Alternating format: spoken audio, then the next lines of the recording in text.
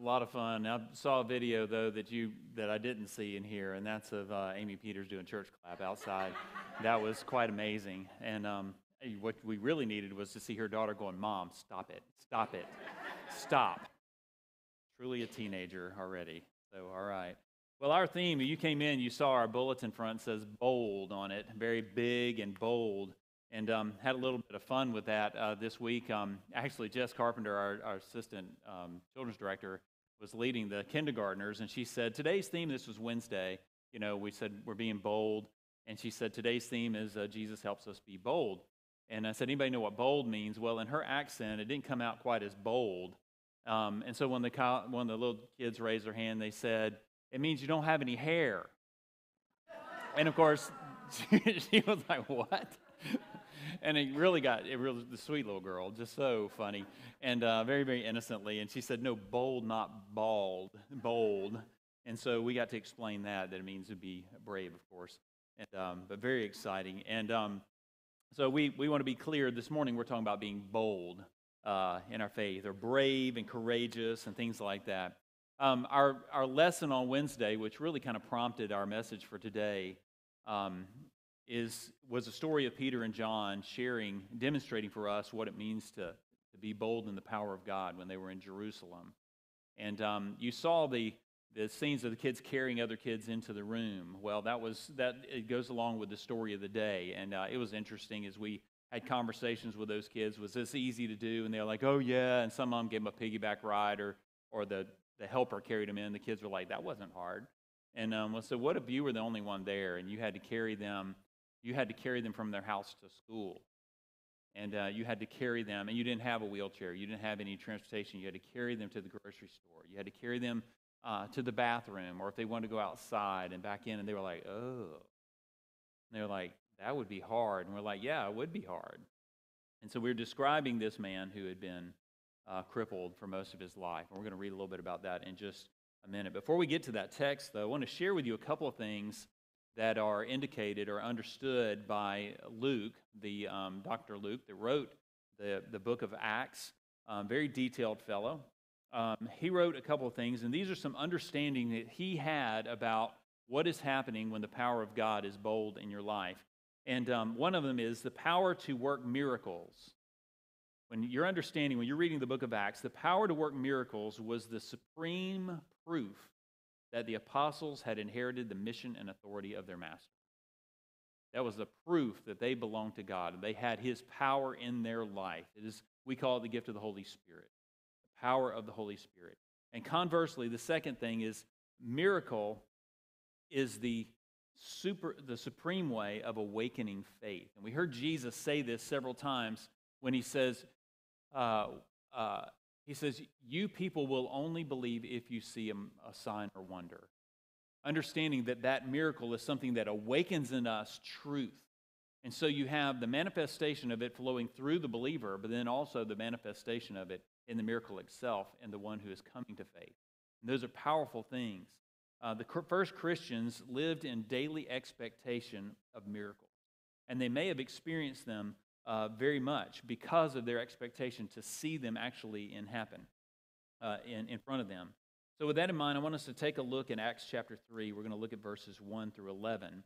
And hear this story again. If you haven't read this or the book of Acts in a while, read this. So Acts chapter 2 is where we hear about the outpouring of the Holy Spirit.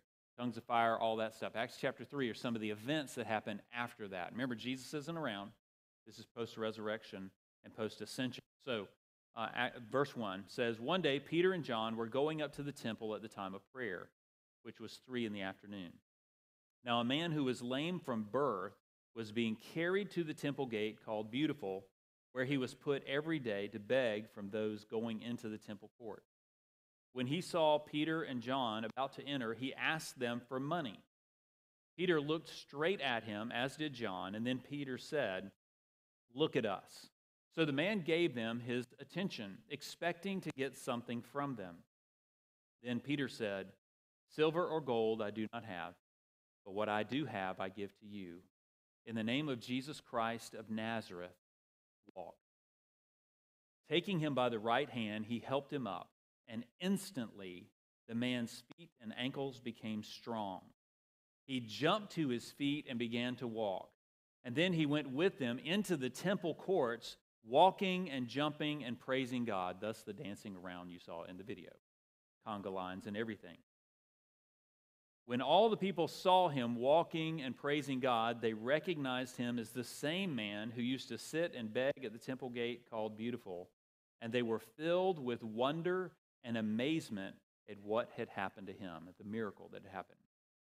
Then I go on to verse 11. While the man held on to Peter and John, all the people were astonished and came running to them in the place called Solomon's Colonnade. It wasn't even in the temple itself, it was in the courtyard that surrounded it that they came. This is an incredible story. And if you keep on reading in chapter 3, you realize that all these crowds kept coming. They were like, you got to see this. You remember the guy from the gate? You remember him?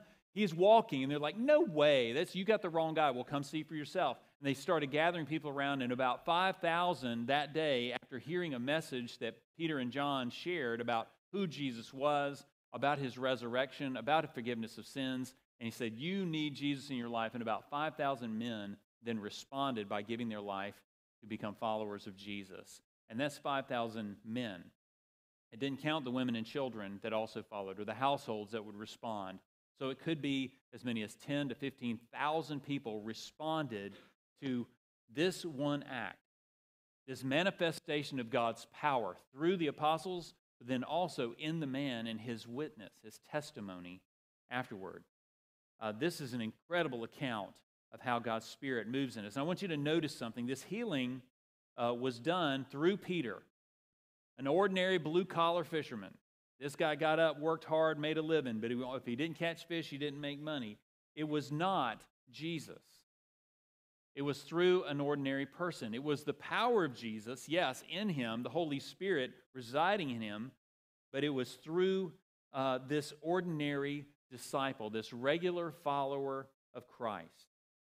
Peter and John, they are going about their regular religious routine. Today, it would be like getting up and going to worship on any given Sunday. They just made their way to the temple. They were going there. It might have been because it was in the middle of the week or 3 in the afternoon. It may have been like going to a Bible study or a small group or a house meeting or something like that.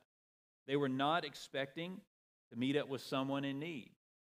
They were going to a prayer meeting that was to take place in one of the side porches of the temple. If you've ever get a chance to go to Israel and go to the Temple Mount, you'll understand it much better. It's incredible. This is where the crippled beggar called out to them to draw attention. Something about him. Here you have a crippled and distraught man, been this way his entire life, but he had to be bold in his request. He had to call out, Shalom, have mercy on me. Alms, will you give me anything? And he's calling out and he's reaching out to these particular folks. So his boldness had to come in his asking for help. Peter saw someone who was a cripple, and there was no particular reason why he should see him in particularly. Beggars have a way of lingering around the temple gates to touch hearts of the people at their most vulnerable point. You think about it, when are you most moved to compassion? That's when God comes near. When you are going to worship, God comes close and we are moved to want to support and to lift up and to help. And this man knew that. And he said, I'm going to reach out to the people that are most loving. They want to serve God, and I'm going to reach out to them. Peter really had nothing to gain by taking notice of this man who had been lame for, the Scripture says, 40 years. But Peter was also not so exclusively intent on getting to the prayer meeting that he passed by the man in need of mercy. My hometown is Moultrie, Georgia, and they got a new pastor at the Presbyterian Church. This was when I was in high school, and I heard about this. I didn't attend that church, I attended another, but Moultrie's not very big. And so the pastor loved to do, he was very involved in theater. And I think it was one of his first Sundays, if not his first Sunday there, he dressed up like a homeless person. And Moultrie doesn't have a lot of homeless people, not that you see anyway. And he decided that he was going to go and hang out at the church as a homeless person. So he laid up in the bushes by the front door of the church on Sunday morning. And he made enough noise where people would kind of see him or hear him, and he wanted to see if anybody would speak to him. And guess what? Nobody did. Nobody checked on him, anything. Service got started. I'm sure they were wondering where the minister is. Had the opening hymn, still no minister, but they just keep on going. And here he came walking down the center aisle, and people were whispering, "What's he doing in here?" And he walked all the way to the front row and then turned around and took his disguise off, and they were like, "Oh." You talk about conviction. They were like, "Can't believe this." And someone said, "Well, if we knew it was you," and he goes, "What does it matter who it is? It's a child of God. That's the stand of need." Peter really wasn't looking necessarily to do anything with anyone in particular. This man was just somebody calling out for help. As Christians, we are confronted by cripples often in different kinds of ways, not just physically. People who have been crushed by hard events in their lives, some suffering great loss and going into deep depression. Others carry very heavy burdens. People who are crippled are also crippled by fear, paralyzed by hate. They often show up on the doorsteps of the church begging for alms, for help, for prayer, for a place to belong. They are looking for a place to be made whole. And you see, Peter had something he could not keep. It's actually in one of the lyrics of the songs that our kids learned. It has something that I cannot keep. Some things will keep fine, like stones and diamonds, they keep fine. Some things can be preserved and even pickled. But the real things in life cannot be kept. So try to keep love and watch it turn into lust. You try to keep peace to yourself instead of sharing it or spreading it, and you see it degenerate into passivity. You try to keep money, and you watch it turn into greed. You try to keep beauty, and you keep putting stuff on it, and you turn into a mummy. You try to keep Christ all to yourself or refined, and you turn into a bigot. Peter could not keep the precious gift of life in Christ. He could only give it away. That was his driving point. Like Peter, everyone has something that will not keep, something we have to share, something we need to give away, be it a talent or whatever. To everyone, to every life, at some time or another, we have something we need to give away. To one, it is the secret of beauty. To another, it is the secret of endurance. To another, the secret of sight beyond the rim of time and space. Maybe you have visionary leadership or something, or understanding. These things will not keep, but they must be given away. And Peter gave something that was not even asked for. The lame man, of course, was asking for money. He needed something to buy food or to just survive, but Peter gave him walking and leaping and praising.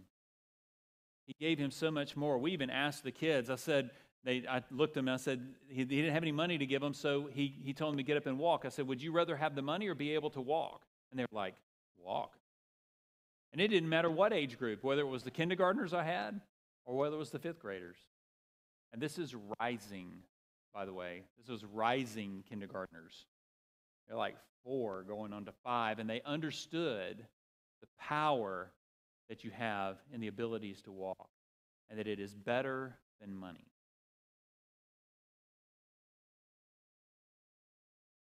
Children often ask for toys. Don't give them toys, but also give them your time. A workman may ask for relief. Well, give them redemption. That's what they really want. And that means they want respect and consideration over and above their wages. They want to be valued. Give them that value. God asks for obedience, and surely we can give him more than just that, than just obeying the rules. We can give him our minds and our imagination and our hands and our voices and our wills and our desires and submit them to him and give them to him. You know, there was a time when God saw the world lying like a cripple on the doorstep of heaven. And God had something that he could not keep. That was his own life and love and his Son, Jesus Christ. The beggar asked only for alms and a cooling drink, but God gave us a baby to love, a man to follow, a life to adore, a spirit to dwell in his own broken and crippled body, and made us walk and leap and praise again. He gave us purpose and hope. So what do we do with this healing by Paul? What does the Bible model for us about the purpose of miracles? Why do they happen? Well, first of all, Jesus indisputably made sick people well. We find it all over Scripture. Luke 4:40 says, "At sunset the people brought to Jesus all who had various kinds of sickness, and laying his hands on each one, he healed them."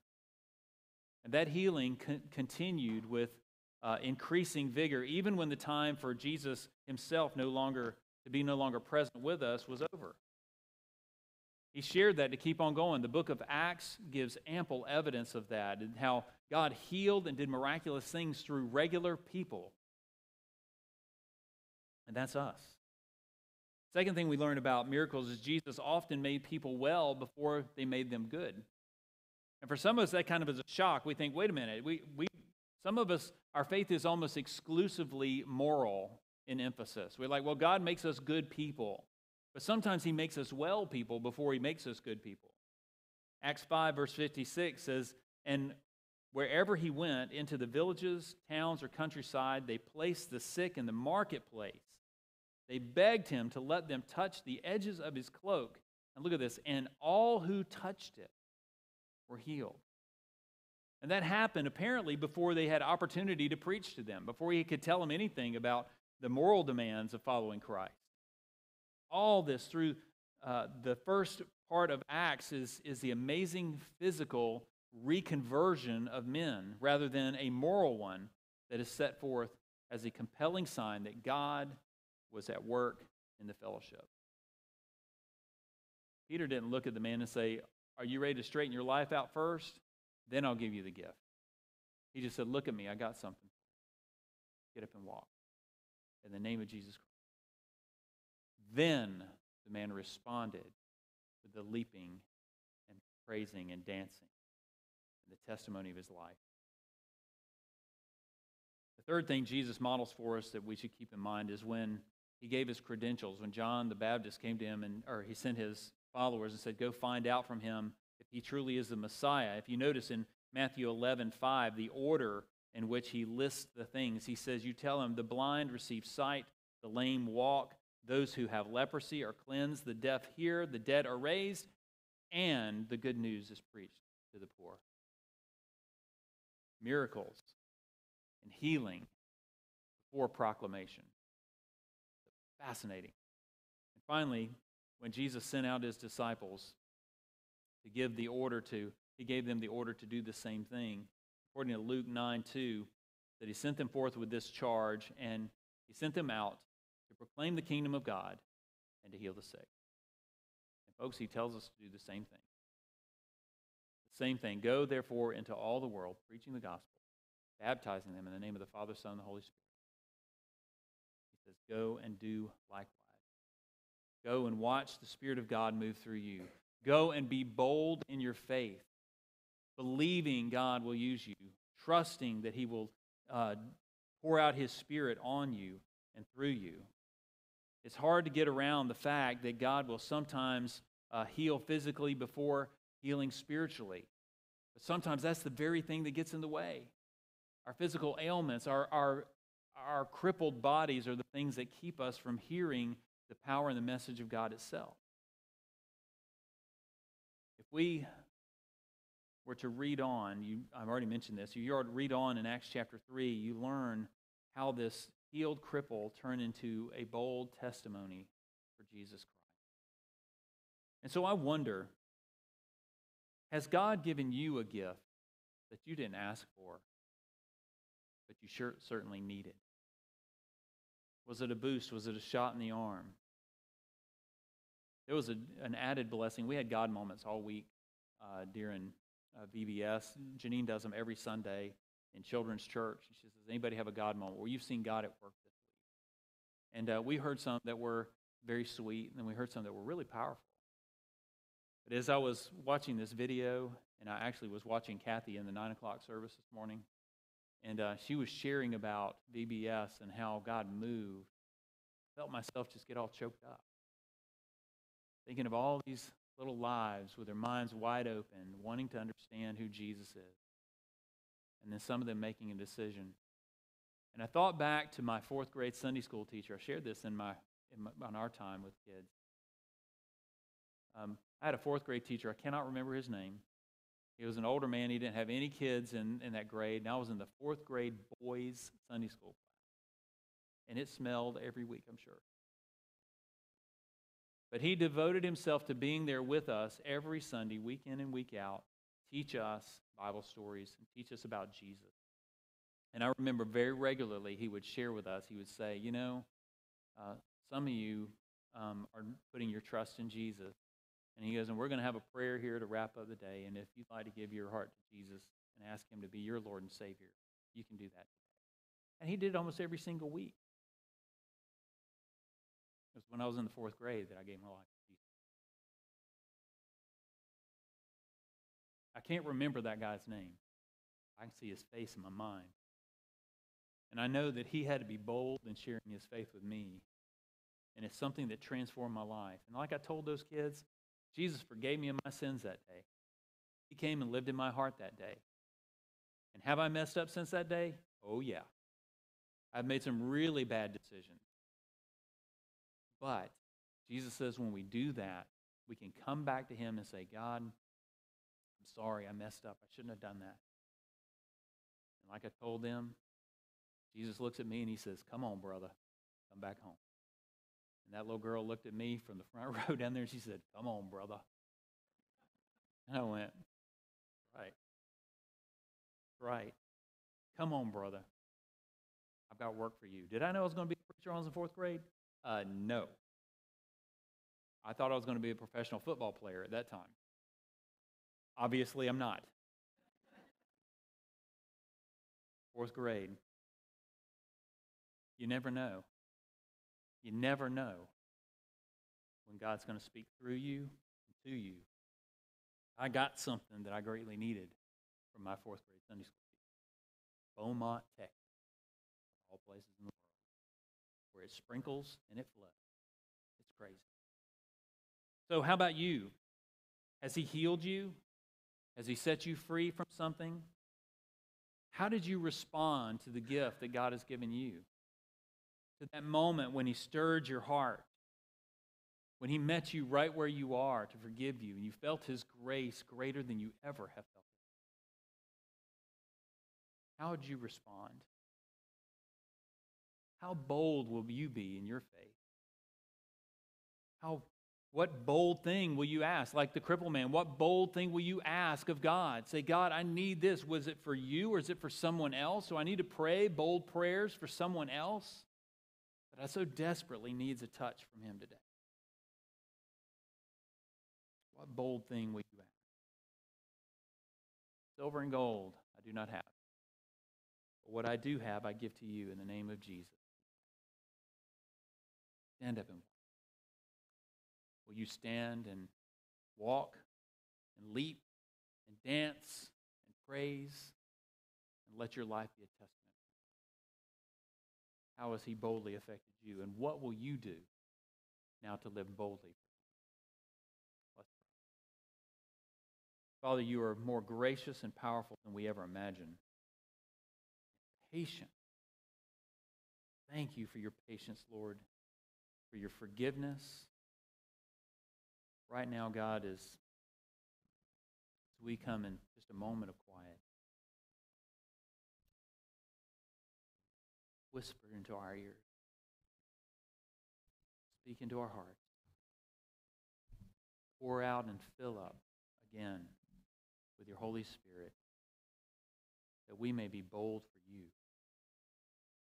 bold in what we ask, bold in how we live. Come, O Holy Spirit, meet us right here today, we pray. In Jesus' name. You stand as we sing our closing song.